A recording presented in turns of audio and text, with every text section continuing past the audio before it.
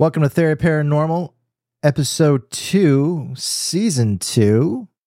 This particular episode, we're going to be talking about Skinwalkers, and also we're going to be talking about UFOs or UAPs, depending on which one that you want to go for the title, seeing how there's been an official name change that's happened. Both of these things have been encountered all around the world. And me and Dalton decided that we were going to jump into this subject and impart some wisdom and give out some good details and talk about it for a bit. I'm your host, Pax. If you haven't listened to Theory Paranormal before, welcome. And if you're a returning listener, we appreciate you following back up with us and hope you enjoy this podcast. So, Dalton, how has life been?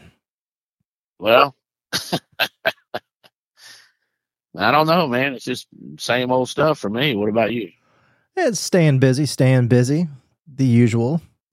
But spend a lot of time. Usual suspect. Yep, usual suspects. Spend a lot of time doing a little bit of research on a little bit of Skinwalker stuff. I have some background a little bit with UFO stuff, UAP stuff, but the Skinwalker stuff wasn't really my forte. I know of it and heard some stories and stuff, but I really wanted to dig in and see really what that was really about more so, and discover some pretty cool things. Well, the Skinwalker thing is something that I don't remember if it was my buddy Gary or my niece out of Tennessee there, but they were asking what was our next episode. And I said, well, we're going to do some stuff on UFOs and aliens and stuff like that. And they pretty much said, well, you should do Skinwalkers. And I said, well, I know this, you know, the series, the TV show is out. Yeah. Never seen it. I've never seen it. I mean, I think I tried to watch one episode where they're standing out there in the desert by a mountain and they're waiting for some kind of light to come in or something, but I couldn't get into it. So I never did watch it. So I don't, about as much as I do. Gotcha. Definitely understand that. So tell me this before we jump into it. What subject do you have a bigger interest in? Is it the UFOs, UAPs, or Skinwalkers? And why? I would say the UFOs because I was actually present in 97, I think it was, or 98. I think it was 97 because I was driving for US Express at that time. So it had to be 97. But took a load out to Arizona, and I was actually present for the UFO that was hanging over Phoenix for like 8 hours or something, like 8 to 10 hours. It was hanging over Phoenix, Arizona there. Maybe they had a to-go order that wasn't ready and they were just waiting through the drive-thru. Well, nowadays fast food is not fast. No, it's not. So that's pretty interesting that you say that. For me, I'm actually kind of conflicted. I have a really big interest in UFOs, which as individuals that have followed up with it from the late 50s going forward until recently. Do you know what UFOs stand for? Yeah, unidentified flying objects. Exactly. Now, do you know that certain entities at certain places have officially changed the acronym of UFO to UAP? Do you know what that stands for now? I do not. It stands for unidentified aerial phenomenon. So it is no longer just a item that is flying, but it is now coined as something that is happening in the environment that can't be described. So, well, what's just paranormal? I mean, that's why we're talking about this, because basically anything unexplained is paranormal activity. So it could be UFOs, it could be skunk apes, Bigfoot, aliens, could be, our normal deal, what we normally do, ghosts and spirits and stuff. So anything unexplained is in the paranormal realm. Also, just to let you know why I was thinking about it, the other way to describe UAP, okay, also stands for unidentified anomalous phenomena, depending upon which organization that you are quoting their textbook from for reference, just to give you a heads up there, Dalton. Well, that to me, Potato, potato. when you yeah, well, tomato ain't even close there. I mean, you're talking aerial, which sounds more legit than anomalous, I guess. But I mean, what's the definition of anomalous? Compared to aerial, that would be the question at hand on how you would handle saying that. I don't know who said anomalous. Which It depends on the entity that is referencing it. It looks like there is multiple ways to refer to this new definition, which goes with different guidelines for organizations. So, well, and see, anomalous, I just looked it up. Deviating from what is standard, normal, or expected. yeah. Okay, so how does that? I mean, So let's look means, at that. Aerial. That means Dalton is a UAP then, because you're not standard nor what's expected. No, I'm not. Well, we're paranormal investigators. We're not normal, so. But that's my theory. But I'm just just saying.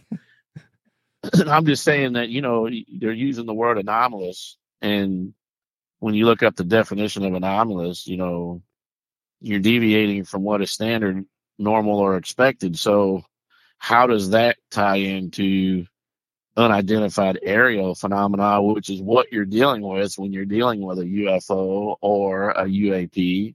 Right. It's an aerial phenomenon. It's an unexplained flying object. It's or a light. It could be a light, or it could be. Well, I think I think you kind of hit it right on the head there. As some individuals may be aware, other people may not. Certain entities that are nationally recognized throughout the world have started opening up the coffers and disclosing history that's been sealed away for decades of things related to the UFOs.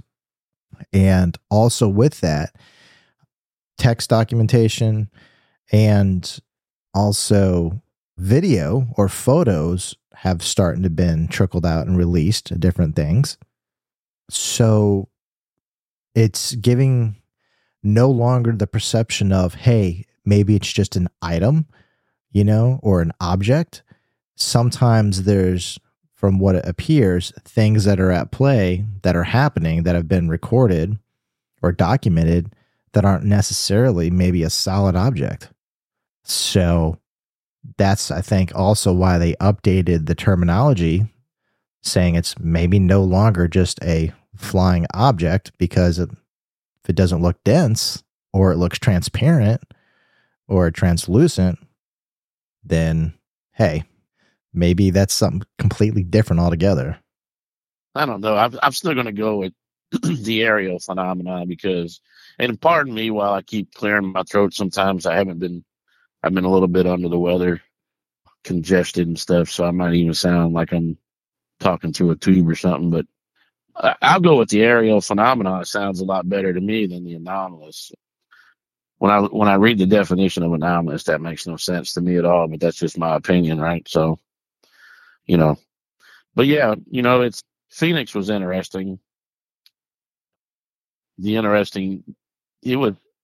was kind of weird because the thing that happened was we rolled out to Phoenix, and of course you look over the top of Phoenix and there's this you didn't even really know it was an object. You just seen these lights, and they call it the Phoenix lights, or the lights over Phoenix, whatever one you want to use. Mm-hmm. But the thing was we delivered a load early morning. I think it was like 4:30, 5 o'clock in the morning, the next morning. And these lights were just stationary, and they were V-shaped. They were kind of V-shaped. And of course, they all it fell back to it was weather balloons or, something like that, which, when you look at a weather balloon, they flicker, they do things. These are just solid from what from what I recall from this. This was just a Z-shaped solid lights, like a bunch of lights, and it happened like midnight, like not midnight, but like mid evening. Okay. So like somewhere, 8 o'clock till 1 or 2 o'clock in the morning, or something before midnight, or something like that. Anyway, so but here's the interesting part that made me really think about how legit this is, because the next morning we went to go deliver our load at, like I said, 4:30, 5 o'clock in the morning. And there was a convenience store on the corner. And I was, for some reason, I normally don't do this in a rig, but for some reason, I'm sitting there and I'm like, I'm thirsty. I'll stop here and grab a drink, because you never know how long it's going to take them to unload your truck. And sometimes we're sitting out there, we don't have stuff to drink or anything. So I stopped at this convenience store and I went inside to grab some water. And I was walking up to the register, and there was a USA Today paper sitting there. On the front page of this paper was a picture of this object floating over Phoenix, right? Hmm. And I thought to myself, the other driver that was with me, he's like, "Come on, man, we got to go. We're gonna be late getting there. We're only like 10 minutes down the road, but we're pushing for time to be there on time." And I said, "Well, I didn't think much about it. Being in the paranormal field, I should have thought about it, but I didn't think much about it." And I said, "Well, I'll just grab one on the way out. When I get done getting unloaded, I'll stop back by here and I'll grab one of those USA Todays, and read whatever was printed for that." Hmm. And so we got unloaded, and it was only like 3 hours later, if that, when he come rolling back by. And I said, "Well, let me stop. I'm going to stop and grab another water, but I'm going to go in there and grab that paper." And he's like, "Okay." He waited on me. So I went in there, and lo and behold, every single paper was gone. What? The whole stand was empty. So I'm sitting there and I'm like, there's no way that there was that many people that rolled. There was probably 100 and something copies of USA Today or whatever sitting in the stand. Hmm. They're all gone.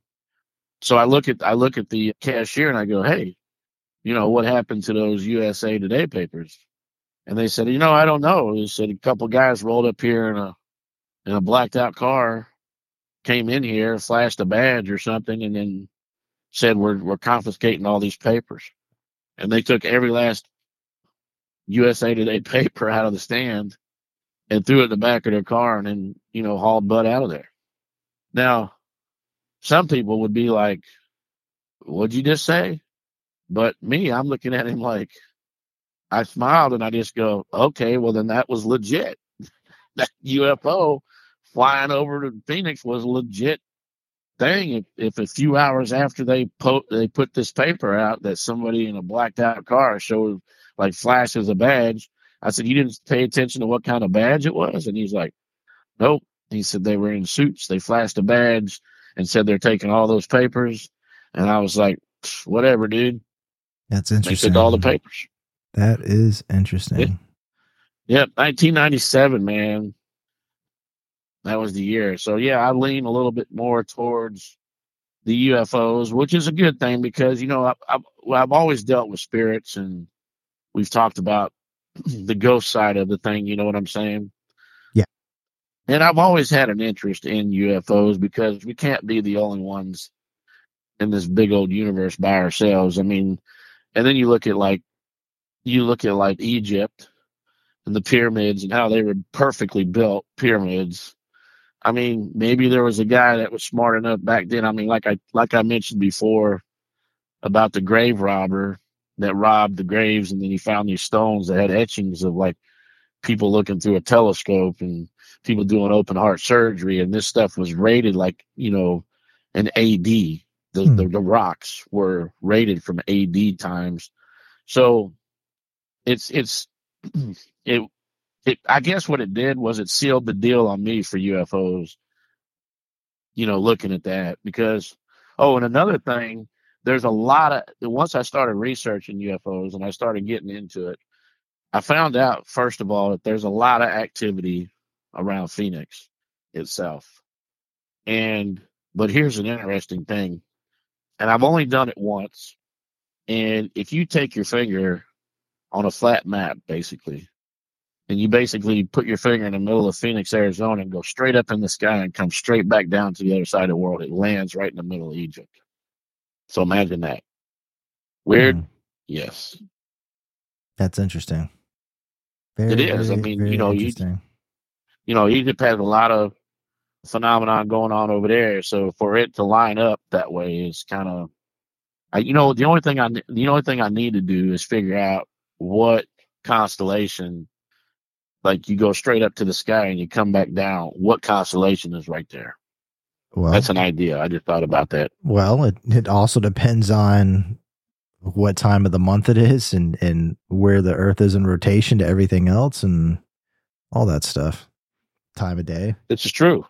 But being that, a guy took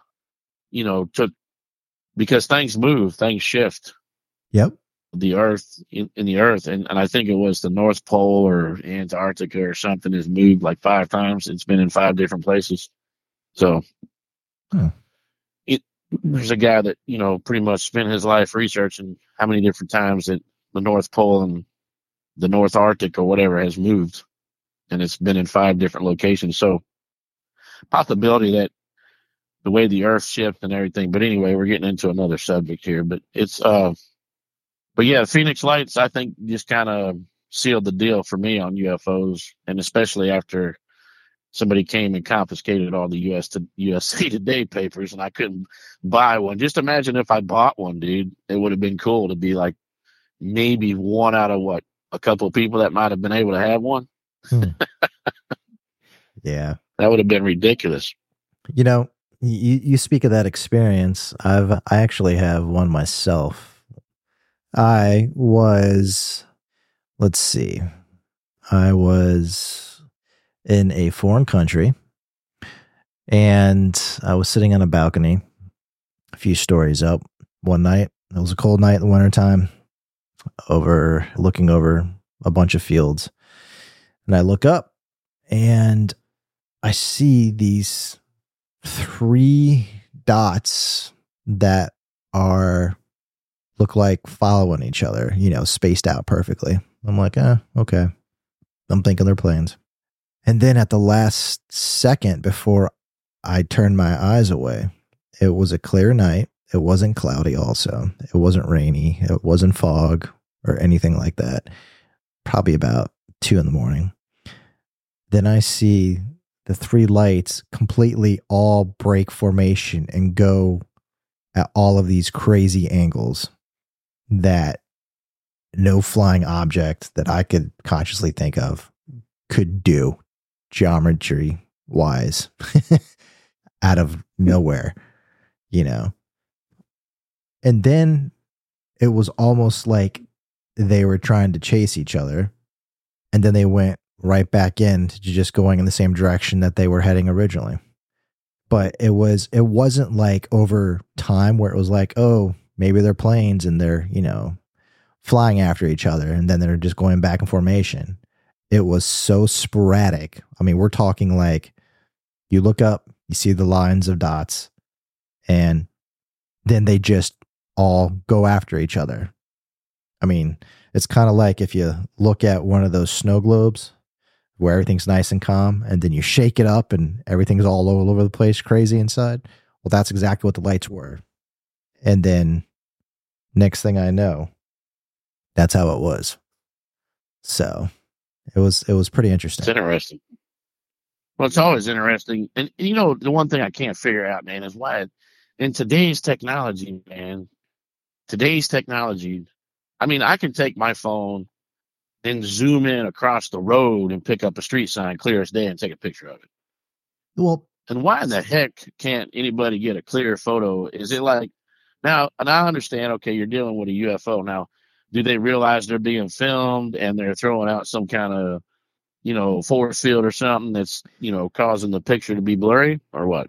What's your thoughts on that? Well, the thing is, here's the interesting thing. If you think about it logically, over time, okay, throughout millennia and decades and so forth, and eras of history, there's always been some documented proof of somebody saying, hey, I saw this in the sky. And as times change and technology changes, things become reported differently, documented differently. And as the technology age has really started coming around since the late 30s, early 40s going forward, with real technology minus the camera or photography in the late 1800s going forward, that's really when you could document things and get a still photo or video, first black and white and then color.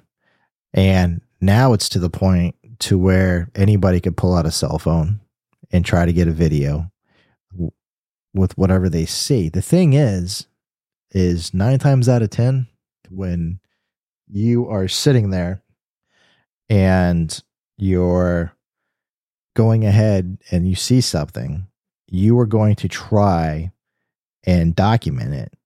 But the problem is your phone is not going to be able to handle it at all. And because of that, your eye can perceive it fine. But when you go ahead and try to look back at whatever the item is, like you're saying, why can't people just get a clear item of it? Then that's when it's like, wow, this looks like junk. That's just most of the time it does. That's how it is. The cell phones and stuff like that, they're only good for 5 feet, 10 feet, maybe 30 feet max. But technology. No, but that's what I'm saying though. No, that's what I'm saying though, is like these new phones, you can like from here, like 100 yards away, 200 yards away, I can zoom in and see a street sign as plain as day. It's clear, take a picture of it, Yep. Boom, looks like I was standing on top of it. Yep, exactly. So, but that's with you being close to you. Well, yeah, I mean, I understand they're in the sky and stuff. It just seems it's like Bigfoot, man. What irritates me is we know that there's a Bigfoot. We know that there's skunk apes, and every picture is blurry. It's like, come on, man. Somebody has to have a clear picture of what they're catching. I mean, if I can take a clear picture of a deer running across the field or, something standing there, then why is it that when a Bigfoot shows up or an alien, UFO or something shows up, it's blurry? It's like, come on. I mean, because that's what people do, man, because they're already sort of skeptic about stuff. And so when it's a blurry picture, they're like, come on, man, really? Like, we're supposed to pick out what that is. Right. But you see, here's the thing, though, to that. Depending on what is showing this is going to also speak leaps and volumes of what it's trying to attest to or really show. If it's something that's in the entertainment industry, and they're showing this, 9 times out of 10, it's to get viewers. It's to get people to come back. It's the cliffhangers. It's to get people to say, well, I almost saw what they were talking about, but I have to watch the next episode. It's a hook. When you have... No, I dig that. But when you watch live footage, like I'm talking actual footage, like if you go and like say, because some of the shows, I dig what you're saying there, and I don't mean to cut you off like that, but I don't want to get too far off. But what I'm trying to say is like some of the shows do pull like footage that somebody took. Like here's a footage of Joe Blow doing this and that, right? So, and he captures an unidentified flying object. Everything else around is clear, but that object he tries to show it and it's blurry.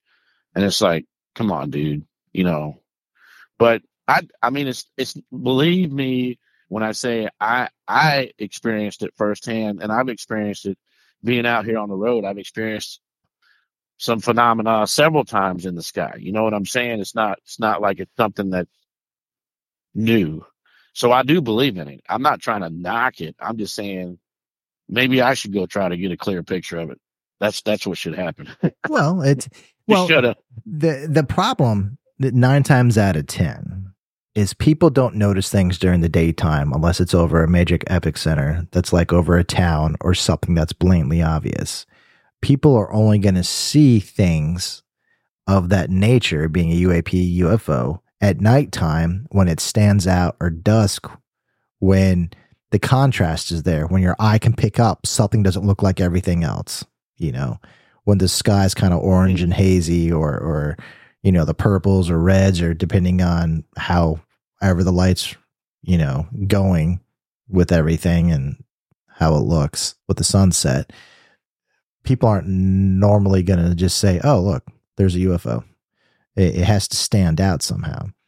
And I find that interesting that, for UAP UFO sightings, I'm always curious, is it more prevalent in sparsely populated locations, like out in the middle of nowhere in the country? Or is it going to be more so on the coasts? Is it going to be next to surrounding, big epicenter cities, or towns? Is there a running theme there that kind of gives credence to it? What do you think? Well, from research that I've done, a lot of it's around our military bases. Yeah. And also bodies of water. Bodies of water. There's been proof.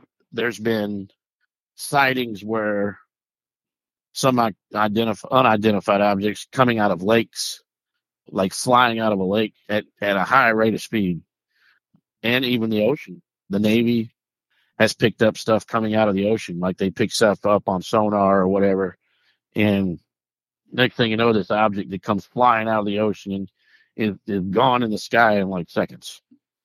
So the research that I've done on some of that, they are thinking that a lot of these alien ships are using bodies of water to hide their vessels, and every now and then you catch one leaving. That's interesting. I mean, I don't remember the percentage offhand, but when you look at the landmass ratio to the weight, or not weight, but to the water mass, obviously water's going to win for the, I think it's like 83 or 87% or something like that offhand. Is what I'm guessing. Of course. I'm probably wrong. I'm probably going to get emails and messages now saying, "Hey, you were wrong, Bax." But well, that's fine. Just under. I mean, go take a look at the doomsday map, and that'll show you how much water is going to cover the country. But anyway, you're right though. It's a huge percentage of water that on the earth. So you look at. Some of the water is actually dissipating in some areas, but there's an area, I forget the name of this river that's over there by one of the religious countries. Anyway, it's the river is fading. It's like depleting. And now that it's depleting, there's all these caverns and underground tunnels and caves and stuff that are coming to light because the water, it was all underwater. And the reports are that there's weird sounds and noises coming from deep inside the caves. They don't know what it is, but there's another theory to it. I'm not going to get into it, but okay. But anyway, when you think about that area, that river depleting, and you're finding these underground towns and caves, I don't want to say towns, but like caverns and just like I'm talking big enough you can drive, you could stack 4 or 5 tractor trailers on them and drive right through there. You know what I mean? That's how tall they are. They're wide. They're huge. But anyway, when you think about that underwater, that stuff was underwater. Was that their hiding places? Those caverns and caves, while the water was you couldn't see it from above because the river, that body of water was covering them. Now that it's depleted, these things come to light. Was that where they were hiding? Right. I see what you're saying.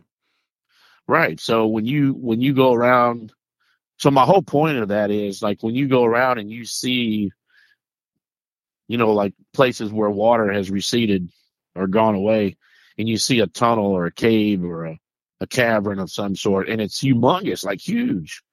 And you begin to wonder what was there, who that was, that, expansive, big and cavernous inside. I see what you're saying, because, for it to be underwater, it's one thing if, there's a crevice, where it drops down lower, or if there's splits, and the volcanic comes up through, or, you got the different streams that are going underneath the water, depending on where it is located in the ocean, to degrade, the bottom and to smooth out the rocks and all that. But when you have, like you're saying, big blatant caves that just don't make sense, then it's like, how did this happen?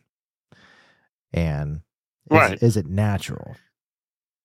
And if you ever want to, and I've located it, just so you know, I went ahead and looked it up because it was bothering me why I couldn't remember the name. It's a very easy name.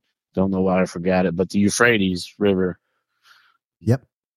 So if people, we're not going to get into that, but if anybody wants to go research it or go look at it, they have pictures of these caverns that was under the Euphrates River. Now you look at the river, it's not that wide in some areas.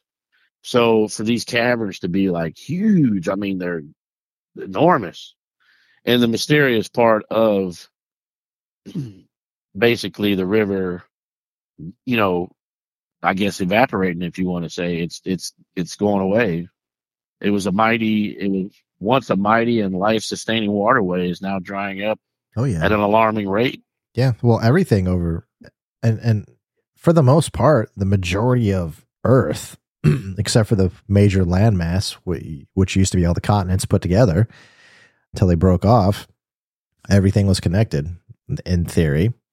And, everything did what it's did. So basically, you are putting your hat in the ring to say you think that the oceans of the world can potentially house life forms or entities or things that aren't from this planet that utilize the water as a way to hide their ships, their UFOs, UAPs, to place them so they're not so obvious and apparent to the civilizations that we have around the world.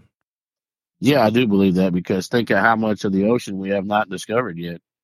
I mean, they're talking now that, not to get into prehistoric stuff, but they're talking now like they think there's a megalodon running around, they find these huge sharks, 13, 15 foot long, just bitten in half, and it has to be something bigger than them to bite them.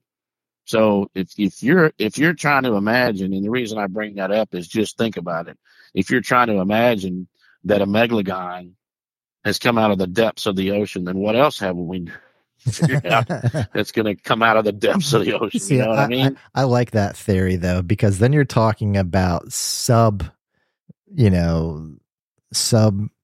classifications of the hidden earth theory, if you will, where there's, so many layers below what we've discovered and drilled that there could be a whole nother biome, maybe of animals or people, who knows, but that's way off topic. But it is way off topic, but you got to think about it, because when you say UFOs in the ocean or UFOs in the lake, now think about when I say that they have filmed UFOs coming out of a lake. What if that lake is like, if it dries up, winds up being like the Euphrates? There's a bunch of big caverns and stuff underneath that lake. I mean, it's very possible. You never know. I mean, I think UFOs and UAPs, I think they're there. Do I think in our lifetimes we will ever get a straight answer from anybody that maybe knows more than the average person? No, not at all. No, we'll never. No, because it would put the fear in people. But here's the thing, though: movies are such a telltale tale. So, like, and I might be, I don't know if you want to say a conspiracy, whatever, but a lot of movies, if certain areas of a movie can predict something, but if people keep watching movies like Star Wars or watch Aliens, these creatures come down and eat people or whatever, or Predator, or any kind of sci-fi space movie. Right. Okay.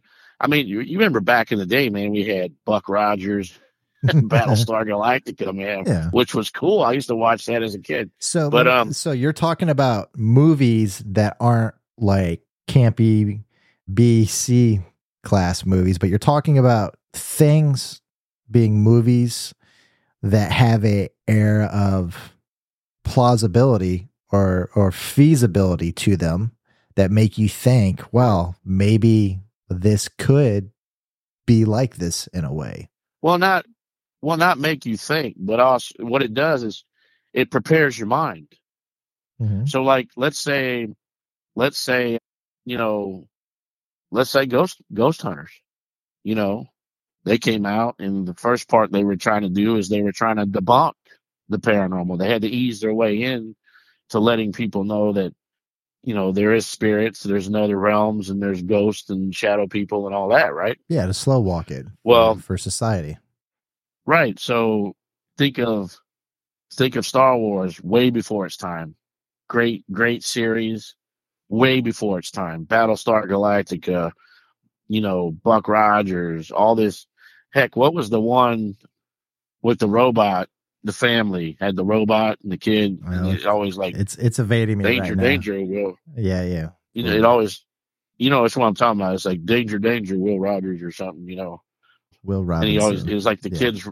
Will Robinson. Yeah, he talked to the kid. But anyway, so you get to the point. What I'm saying is, if you keep watching that, you're not really thinking, okay, does this stuff really exist? You're watching the show because it's a cool show, and it's really before its time. It's something different. You're watching it, but what it's doing is it's preparing your mind. Well, yeah, it's expanding. So that when expanding the horizons to not say this is real, but just to give the air of caution to say, hey, yes, it's a story. No, yes, but it's when entertainment, but no, but that way. So let me just get to the point here. You're walking down the street and a UFO flies by. Are you going to run and hide and get scared? No, because you've already seen stuff like that on TV. It's already prepared your mind to look at it. So you're comfortable with it. So you're just going to be like, oh, look at that. And you're going to stand there and film it. Until it vaporizes you. Yeah. Yes. And until you get into, you know, what is that, Independence Day, where you're standing on a building and it just, you know, drops a bomb on you. But anyway, but that's what I'm saying is a lot of movies prepare you for stuff. And that way, when you see it, like you done seen it on the big screen or you've seen it on your TV so much that when you see it in real life, it does not surprise you, basically. Like you've seen it. So your mind is already prepared for it. Oh, that makes sense. So that's my belief on now why the government can come out and say, okay, now everybody's kind of questioning, blah, blah, blah. Let's shut them up and just feed them a little bit of crap or whatever to soothe their mind, which their reports to me, nobody was shocked. Like nobody went, oh my God, they're talking about alien life form. No, everybody sat there and watched it on TV. Why? Because they were already prepared for it. Well, it's been something. Well, yeah, you're right. But it's also been something that's literally been in play now for about 85 years. Like, within our society. Within our society, ever since everything happened with Roswell and all that stuff. And I mean, there's a million different ways to go with that, but I won't get into all that right now. But it just, I completely see what you're saying, though. Yeah. So the long story short is a lot of movies prepare you for what you're about to see. And then when you do see it, you're not so excited. You're not really like overly like, oh my God, I got to go to the store and I'm gonna buy all the stuff off the shelves and I'm gonna hide. Well, you're desensitized. You're more psychologically and emotionally calm and accepting of the details versus being hyper vigilant and hyper alert to the situation at hand. So, with all that being said on the UFOs, what's your thought process on Skinwalkers? Oh, we're done talking about UFOs. There's so much to talk about. We could keep going on and make it a 12-part mini podcast series, you know? I mean, but well, do you know how many, so you know all the different shapes of UFOs, right? So out of, let's say You've had egg shapes, cigar shapes, rectangles, diamonds, discs, fireballs, other, meaning like anything other than that. Triangles, changing, ones that change shape. And then guess what the other one is? Cigar shape. Orbs. Orbs. No, I already said cigar shape. So orbs. So out of orbs, triangle, other, fireball, diamonds, rectangles, changing, cigar, egg, and discs, which one has been seen the most? Orb. You're exactly right. So this is just a rough guesstimate. I don't go by any kind of charts that I've researched or anything as being legit, because especially the age, if the chart's like 10 years old, obviously those numbers have grown. So orbs, they're saying 27,093 orbs have been spotted. Now, second is triangles at 19,000. The third would be others, like any other kind of shapes. Fourth was fireballs, which I can see that, because even back, you can date UFOs back to like the BC era, like back to the 1400 BC era, where there was reports of battles going on, and they all of a sudden, like fireball, like something fiery just dropped out of the sky or was flying around in the sky. But anyway, disc come next at 8,000, eggs at 7. Cigar shape, which you do hear a lot about cigar shape stuff, it obviously comes in after egg shape at 6,000, changing at 3,000, almost 4,000, rectangle at 2,500, and diamond shape at 2,000. So, but orbs, now you go back to the orbs, man. It's funny that you can, let me throw a quick hypothesis, kind of like paranormal versus alien. We do have photos, what looks like sometimes an alien, manifesting a ghost, or you see the alien head in the window or something. You know what I'm saying? We've taken pictures of that stuff. Okay. So, and we've always stated that, is it aliens trying to use our past history to be able to communicate with us in some kind of way? So what if, it's going to make me become an orb guy. I'm not an orb guy, but what if you're talking about alien life forms, right? So you watch Men in Black, right? So they can be as tiny as a remote for your car, right? So what if you're taking a picture, an investigation, and you catch an orb, and it's actually an alien, some kind of alien spaceship flying through the picture. A little micro spaceship. Right, come on. It's like right? It's like the Jetsons. No, when I read that, though, that's the first thing I thought of. I said, wow, how many orbs have we captured that could be alien life? Man, I like the fact you're a free thinker and you're outside the box. That's definitely one perspective I never thought of. I never thought of it either until I did the research a while back, and actually was looking at orbs, and I was like, 27, almost 2,700 orb-shaped objects have been spotted.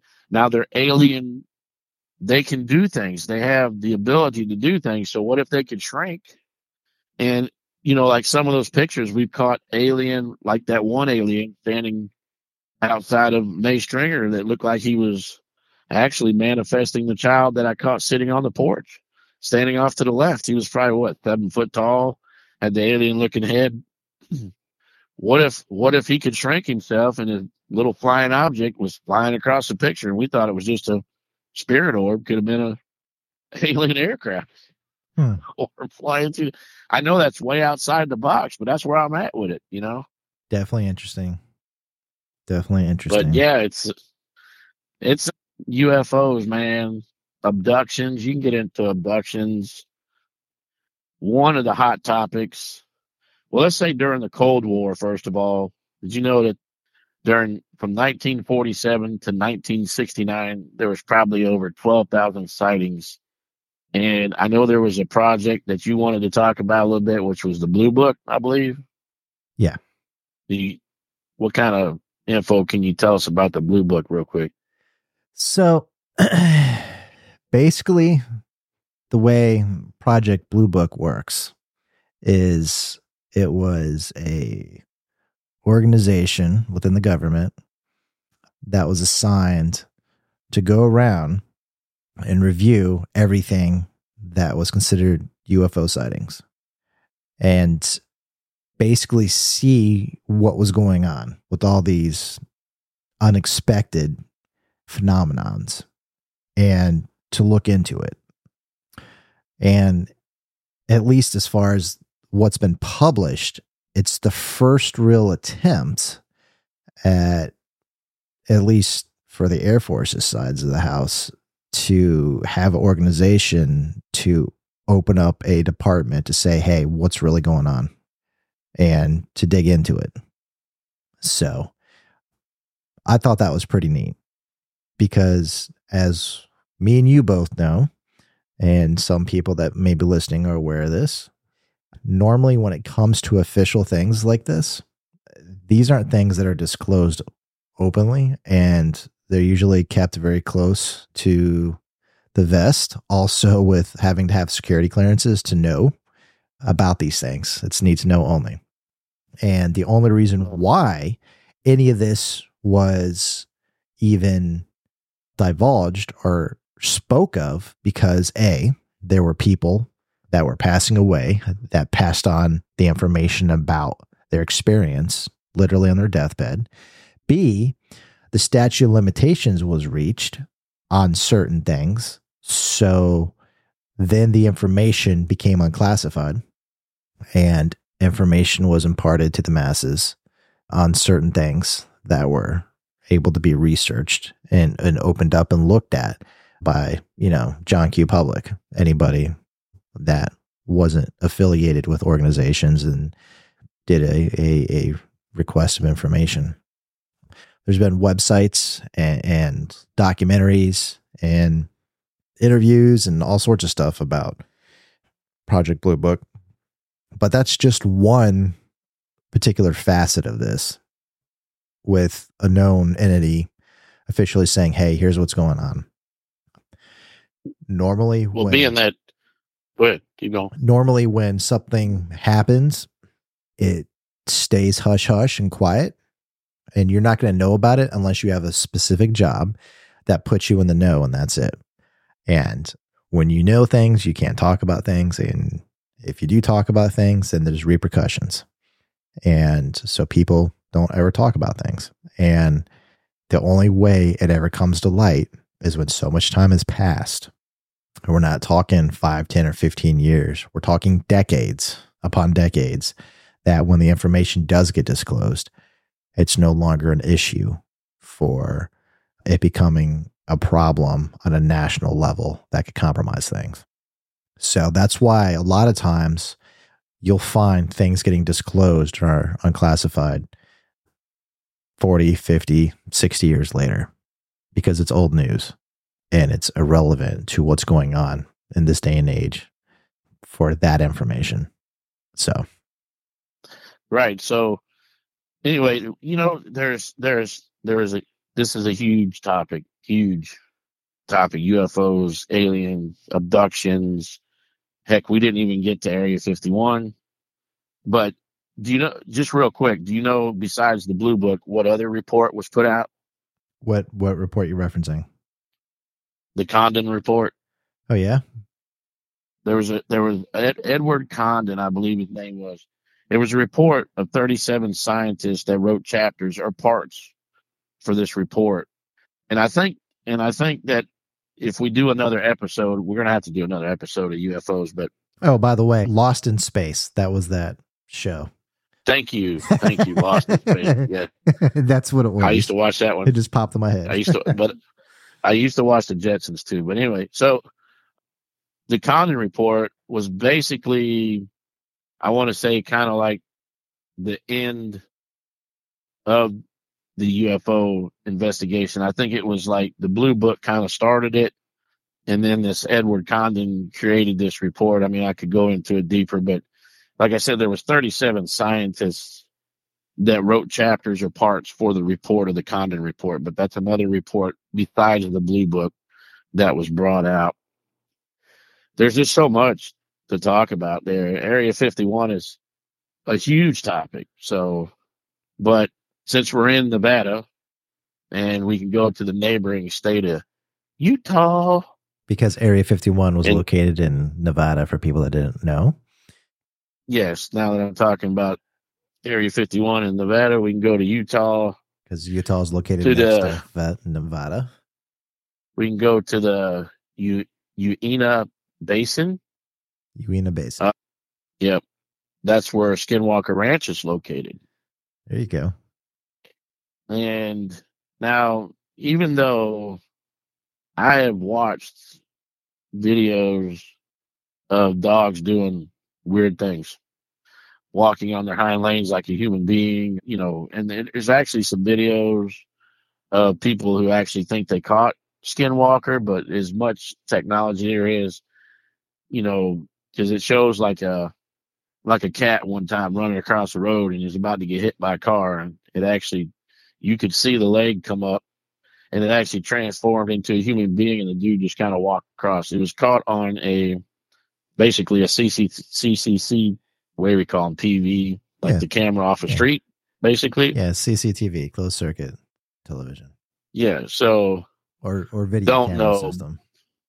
Right, any kind of, it was like a street camera, basically. Yeah.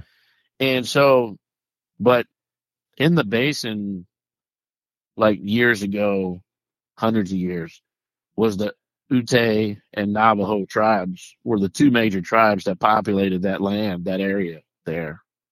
And basically, for years, they had kind of an uneasy relationship. They raided each other, and sometimes they did ally with each other,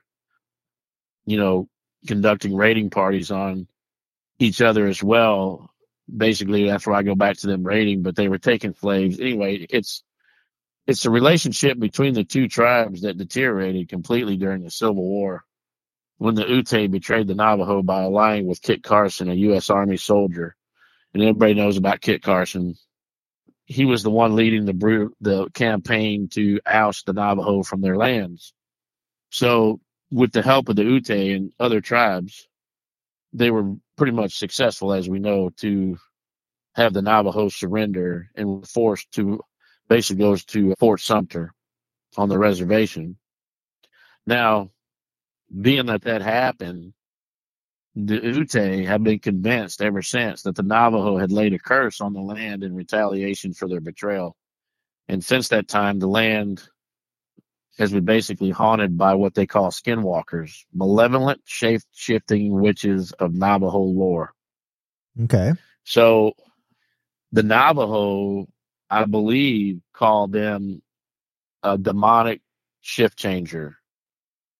The Ute believe that these monsters basically they're large, and they avoid going to the ranch or entering its territory.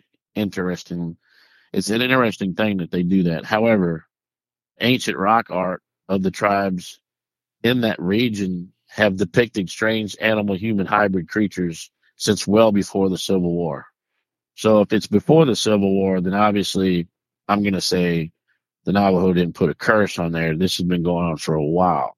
So here's the question. Mm-hmm. It sounds like a feud between organizations or tribes. Sounds like curses. Sounds like a lot of things people don't understand. What's the reality or truth in this happening a lot longer than just when this feud happened? Who's to say that this wasn't happening for hundreds, if not thousands of years already? And there was because there was just a name put on it, like an official. Right. And if you do the research on it, they talk about the Ute, but if you go to the Navajo section, which is where I'd really like to, base research on, is the Navajo culture. A skinwalker to them is a type of harmful witch who has the ability to turn into, possess, or disguise themselves as an animal. And just so you know, the term is, and even though they call a healer a witch or something, that term is never used for healers. It's only used for skinwalkers. And like I said, them using the D word, a demonic type creature. So that right there captures my attention when they say that they're demonic, because it's like, okay, now you're dealing with a little bit something totally different than just some harmful witches who have the ability to switch. Do you agree to that? That's definitely interesting. Right. So I just can't, like, the demonic shapeshifter the Native Americans won't mention by name. Why? There is certain demons that you don't want to say their name for certain reasons, right? You've heard about the lores and the tales of that. Oh yeah. So why wouldn't the Navajo say their name? Now, is there we start out talking about skinwalker shape shifting. Okay. But now when you start investigating the Navajo side of it, and they're saying it's a demonic shapeshifter that Native Americans, so you're not talking just Navajo, you're talking the whole Native American tribe, basically. Wouldn't that be what that means? Then that Native Americans won't mention by name. Well, Native Americans inherently, that's just a coin term of obviously individuals regionally, depending on where you're talking about. There's tons of tribes all throughout American history. That's what I'm saying, though. So you're not just saying that the Navajo is not going to mention their name. Right. They're saying that Native Americans themselves, which means all tribes, right, won't mention the name. And if they don't, I'm sure there might be different verbiage depending on what tribe that you're following up with, because they all have different dialects and the way they speak, and each have their own histories with respect to their culture. I wouldn't be surprised if with every single Native American tribe, that if they did not have the same word for a skinwalker, if they had a word that was similar for the same meaning, but from a standpoint of what it represents, something I'm curious about is it going to be the same for every tribe, or is it not going to be the same? Or is there going to be a varied of opinion? I just don't know. That's just the way I'm looking at it right now. Right on. And that's the thing, because, all right, so the skinwalkers are shape-shifting witches that disguise themselves as deformed animals like wolves and bears. So wolves and bears. Wolves are dogs. So it's funny that when I watch these videos of these dogs and people filming their dogs doing like human stuff, like walking on their hind legs, and then like this one video, the dog's walking around the house on its back legs like a human being. And then it comes around the corner and notices its owner, sees it, and he drops down on all fours and just stares at him like, "Oh, you caught me." But that's unnerving. But you walk in. What I'm saying, you walk into the kitchen and your beloved pet cat or dog sitting there cooking eggs, making breakfast, making some OJ, and you walk in. Then they go down and they're like, "Wolf," or "Meow," like, "Whoops, you've been busted." Right, and they do have one that the dog was in the refrigerator, standing on its hind legs, like it opened the refrigerator door. The owner walks up to the walks up to the kitchen door area that you see coming out of the living room or whatever, and he's filming, and he walks over, and you see the refrigerator doors open, right? Yeah. And he just goes, "What are you doing?" And the dog literally leans back and looks around the refrigerator and then drops to all fours. That's interesting. And then you got some that are capturing these dogs that actually have a human type facial feature to them. What, smiling? The smiles, the eyes, like the eyes are real human, like they're not dog like. It's almost like they haven't fully transformed into the dog, which is kind of weird. That's interesting. So, but anyway, these four-legged animals, these humanoid figures, they've been terrorizing families in the American Southwest, I guess, for a long time. The legend of the shape-shifting entity known as Skinwalker has largely been relegated to hoax status after all. So basically they're saying it's a hoax. So here we go again. You come out with spirits and entities and ghosts and demons. You get to the biblical side, and then all of a sudden now it's a hoax. That right there in itself will make me want to research the crap out of it, because if they brought a series out, now I never watched the series. Like I said, I watched one episode where, like I said, they were standing out in the middle of the desert in the back part of it, and they were trying to wait for some UFO phenomenon because they were trying to see if the UFO phenomenon was actually part of the Skinwalker phenomenon, which Skinwalker, this is a paranormal deal. So for somebody to say that it's been relegated as a hoax, I don't know, because you're talking about Native Americans, man, and Native Americans, like they believe themselves that they have, let's say you have Walking Eagle. Well, where'd he get his name from? Well, he's a walking person, but he can shapeshift into an eagle and fly. They used to believe that the Native Americans can do that. So I'm not really gonna say that it's a hoax. I'm gonna say there's some reality to it. I just think they haven't found the shape-shifting deal, because look at the game cameras. If you go and you watch game cameras of people, they catch some weird animal with offset. Now it says deformed, right? So that would be something's wrong with it. So you would see some kind of creature come out of the woods where its front legs are longer than its back legs or something, and it's walking sideways on a game camera. Right? You seen those? Yes. Okay, so how do you know that's not a Skinwalker? You don't. You take it with a grain of salt. And you just, you got to do the smell test. If it doesn't smell right, if it doesn't look right, it doesn't seem right, if it doesn't match up with your brain saying this is normal, then something's not right, And that's the thing is, I think a lot of times for these instances of people reporting seeing Skinwalkers or hearing of it or hearing of someone else's experience, I think it's all going to come down to how well founded is the evidence of what was experienced by that individual, because the thing that's interesting with the human brain is you can have a lot going on and you could think you see something and you could go back to that person 5 minutes later and say, hey, well, what was this person wearing? And they're going to say, oh, this person was wearing a red shirt with a blue baseball cap, white pants, black shoes. And you're like, okay.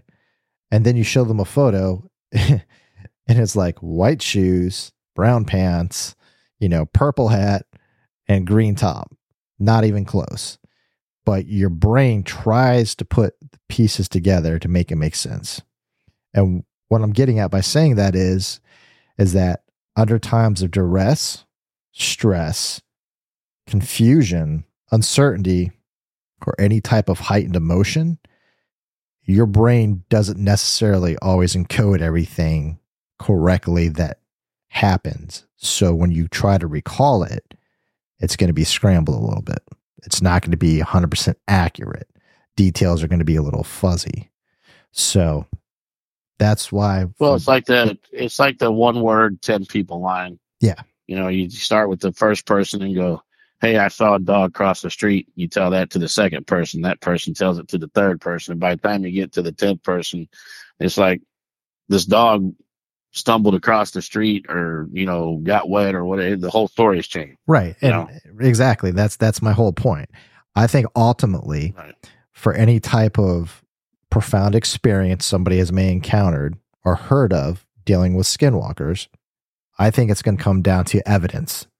And it's going to come down to, this is what I saw, or this is what I think I saw. Because if it's on video or photo, you can't dispute it. that's, an exact snapshot representative of what was there, what happened at that time. Well, see, and this and what makes me okay, so shift changers, okay, fine.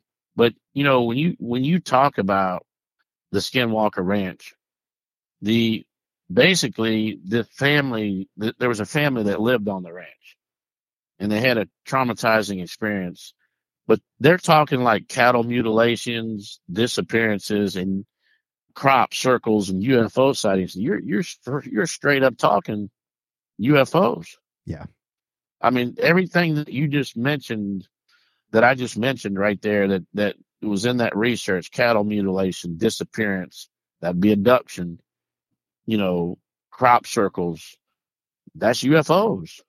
So could it be aliens running around there shapeshifting into animals to try to, get closer to the human people? I don't know. Could be recon. They could be trying to assimilate to see what's going on, Who knows? Right. And being that I think that property is near a military base.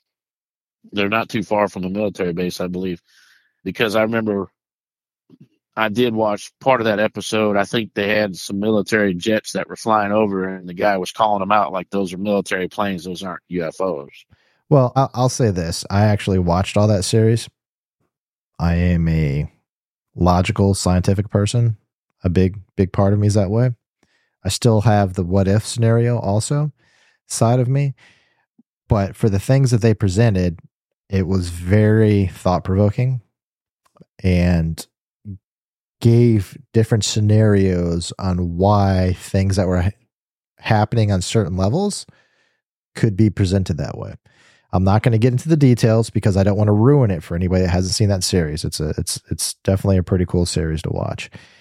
But I will leave it at this. There are things naturally occurring in the earth and the environment that happens that can change or distort perceptions on many different levels, rather it's interpersonal, rather it's visual, rather it's auditory, rather it's smell, or rather it's using technology.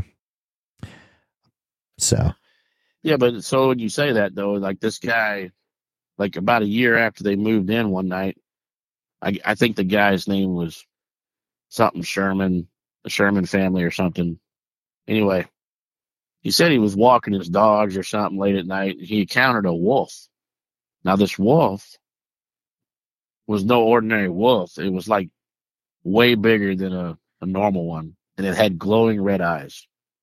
And basically, it was unfazed by the 3 close range shots that he blasted in the side of it. I guess he tried to shoot it, and he said it was unfazed. Now, this is basically, I guess, how it started with them questioning, like, what the heck was that? Like, first of all, I'm surprised that you tried to get close enough to a wolf that's way bigger.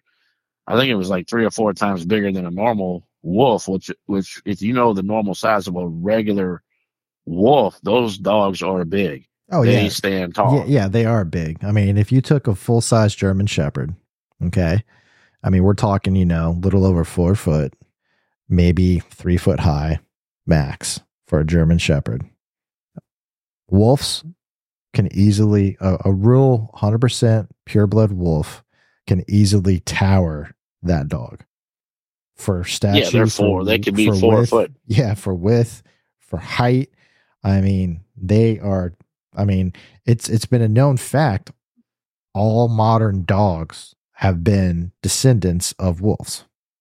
Well, of course, they're all and even wolves are descendant of something. So, but I know where they're going with that. You want me to tell you what you want me to tell you what they're descendants from? What? The technical term is a wolfy mammoth. Get it? Wolfy mammoth? Never mind. Bad joke. Mm-hmm.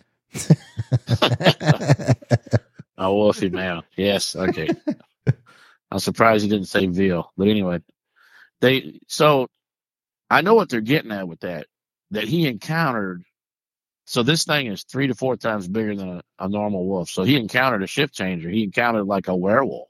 Yeah. Basically. So, I mean, what are werewolves? People that turn into wolves, right?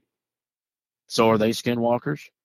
Is the whole myth of werewolves from the vampire days, because vampires were real. They say that werewolves, they have proof that werewolves were real. So are we talking werewolves from back in the Transylvania days? That's a skinwalker? That's interesting. I mean, could be. I mean, I'm not going to name any names, but when you follow certain movies that became a cult classic and hit for a while, you know, that was the running theme, the vampires versus the wolves, you know.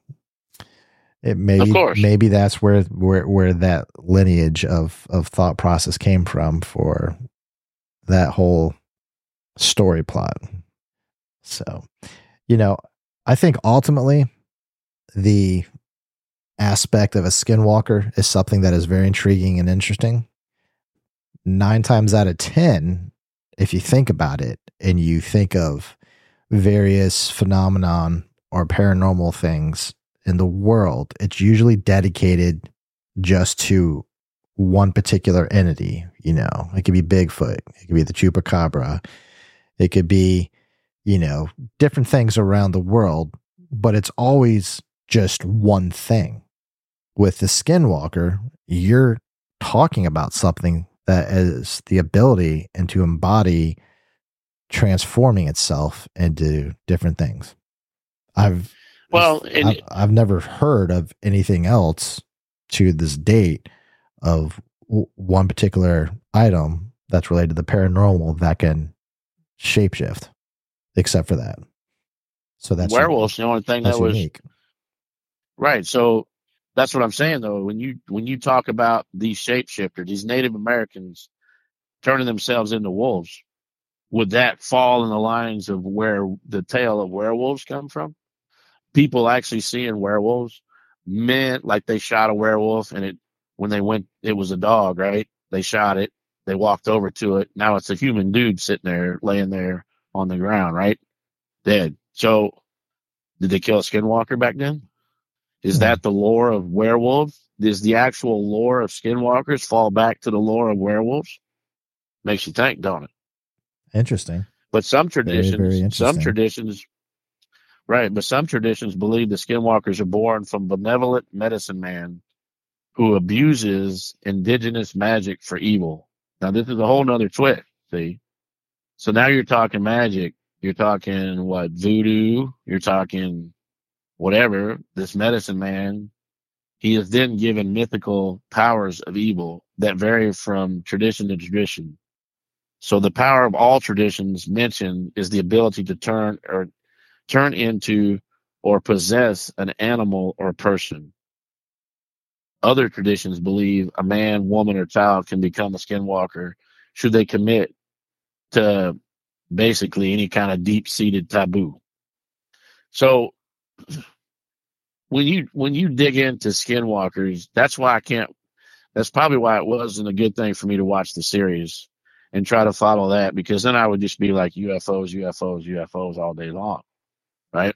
Except the part where the guy supposedly put 3 rounds into a wolf that was 3 or 4 times bigger than a normal wolf. So then I'm thinking werewolves and the lore of the folk tale of werewolves and basically what we've been told all our lives as children with vampires, werewolves. Of course, Frankenstein was real, but what are the two monsters that always are in movies is werewolves and vampires, because they were legit. Well, but not only that, though, those were the focal points and staples of what was scary. With the movie cinema experience that really sparked in the late 20s, 30s, 40s, especially the 50s, they started planting these specific genre type experiences to strike fear into individuals. The Swamp Thing was one. You know, being a vampire was one. You know, the wolf But then again, if you think And of you the talk 80s, that's like Teen Wolf, which wasn't that big of a deal. It wasn't so much scary. But my whole point is that the movie industry, cinema experience is very good at taking something that could be docile and creating and pumping it up into something that can put it on a platform to give people an experience. And well, let's go. Go ahead. And that's what. Go ahead. Keep going. That's why you automatically brought up, if you think about it, vampires and werewolves. It did its job. It implanted the thought process of, hey, it's these two things, you know? Well, I look at it that way because vampires and werewolves were legitimately, especially vampires, were actually a thing. I mean, Dracula was an actual real person. So, but when you talk about so here we go again, skinwalkers, werewolves. Okay, how do you kill a werewolf? Very carefully. With a silver bullet, right? Silver bullets, right? That's the lore. That's the lore, right? But here's what I'm getting at. So, skinwalkers are described as being mostly animalistic, physically.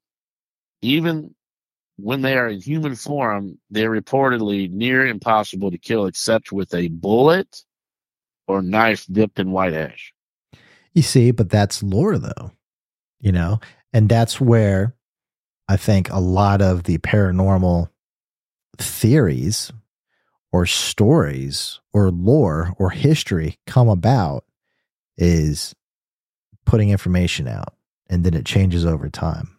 And depending on what, no, it hasn't changed. It hasn't changed. Right. You're talking about killing. Okay. So what I'm saying is though, is I'm trying to put skinwalkers and werewolves together because now I'm really thinking about that. Like okay, now I find a part in a section of research that I've done that says that they're near impossible to kill. A werewolf's near impossible to kill except with a bullet. Okay, so now they're talking skinwalkers are nearly impossible to kill except with a bullet. That's how you kill a werewolf, is with a silver bullet. So there's nothing. So that's what I'm saying, I'm just trying to say that this story about a skinwalker, they change into wolves and bears. Now you're talking. Let's say now I brought up the point of werewolves, right? Is the legend of werewolves actually talking about skinwalkers back then? And you could kill both a skinwalker wolf and a werewolf with a bullet. You see where I'm going with that? Interesting. So that's what I'm saying. The more you dig into it and the more research that I've done on it, it's crazy similar that the Native Americans transformed into werewolves. Basically, they're wolves. They're wolves. Let's just say wolves. And of course, it's a human being transforming into a wolf. So that makes the wolf bigger than a normal wolf.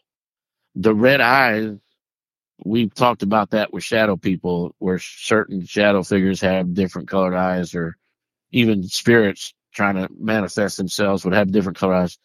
And that we didn't really feel like the red eyes really, when you see red eyes, okay, everybody's like evil, demonic, whatever. That's probably why they figured that they're demonic, because they have this guy tried to shoot one and it had red eyes. So, but technically the red eyes could have been like, if you were shining a flashlight, you shine a flashlight at an animal's eyes, it changes colors. Yep.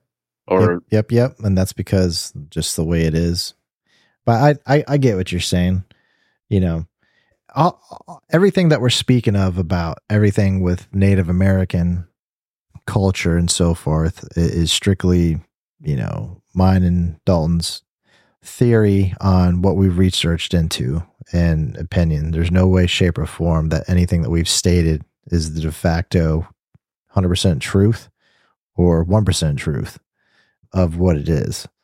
So I just wanted to put that out there, that we are just imparting things that we've learned and tying in different things to share this experience. So yeah, we put it out there all the time. That's why we call ourselves Theory Paranormal. It's our theory. It's our experiences. And obviously the way that I'm trying to say this is that when I had started researching skinwalkers and learn what they transform into, learn what the family has run into, basically, besides the different languages the guy heard and stuff, but he ran into a wolf that was 3 to 4 times bigger than a normal wolf. First thing in my mind is werewolf. I mean, werewolves were huge.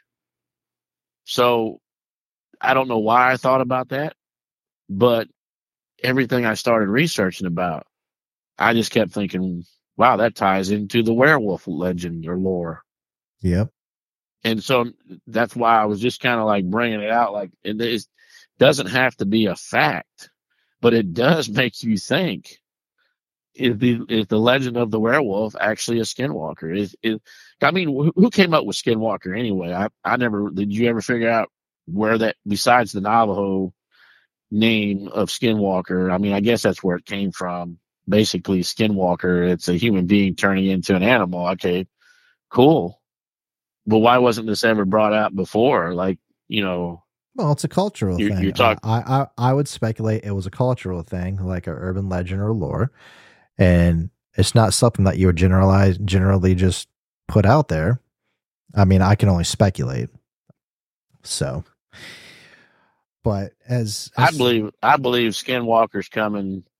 I mean, I know, I don't know what you and take on it. And I know we've been talking a while, but I believe that Skinwalker's coming in, like, there probably is some shift changing stuff going on. And I believe it comes in multiples because, like I said, there's some strange creatures that have shown up on game cameras that I've watched, or people that have filmed something weird in the woods, and it kind of shift changed into something else. You know what I mean? I think it's kind of unique and weird at the same time. I think there's many things out there that we'll never understand, and there are things out there that a few select people, organizations, or entities do understand, but everybody else will never know. That's just my thoughts on that. But as far as it goes, Dalton, this concludes our season 2, episode 2 podcast of Skinwalkers and UAPs and UFOs. As always, if anybody has any questions, thoughts, concerns, or want to contact us or share any evidence to review for you, you can email us at info@theoryparanormal.com, and we'll be sure to get back to you. Besides that, Dalton, as always, it has been a pleasure speaking with you. And yeah, likewise. And we definitely got to do a part. I mean, we keep saying we're going to do a part 2. We need to do a part 2 of UFO. There's so much UFO stuff we haven't touched on. And I'm beginning to think that could be just one episode, and then we need to do a part 2 of Skinwalkers, because I'm thinking if I keep digging into, if we both, keep, and I kind of took control of that. My apologies to you. I don't know if you had anything you wanted to say about Skinwalkers, but no, that's fine. Hey, I know when we get on certain subjects, it's go time for you. So. Well, right, because I'm intrigued at the fact that the werewolves and skinwalkers are kind of familiar. They're kind of intertwining with each other. But anyway, yeah, man, it's always great. It's always great to do this, and I'm glad that we love what we do. And we got an investigation coming up. What, April 6th? Yep, April 6th. April 6th. So that'll be an episode we'll be talking about May Stringer House. Yep. Great place to investigate. Yep, May Stringer House. So that's all we have for everybody. And stay tuned for our next podcast being published in March. So thanks for listening, everybody. As always, don't be afraid to ask questions.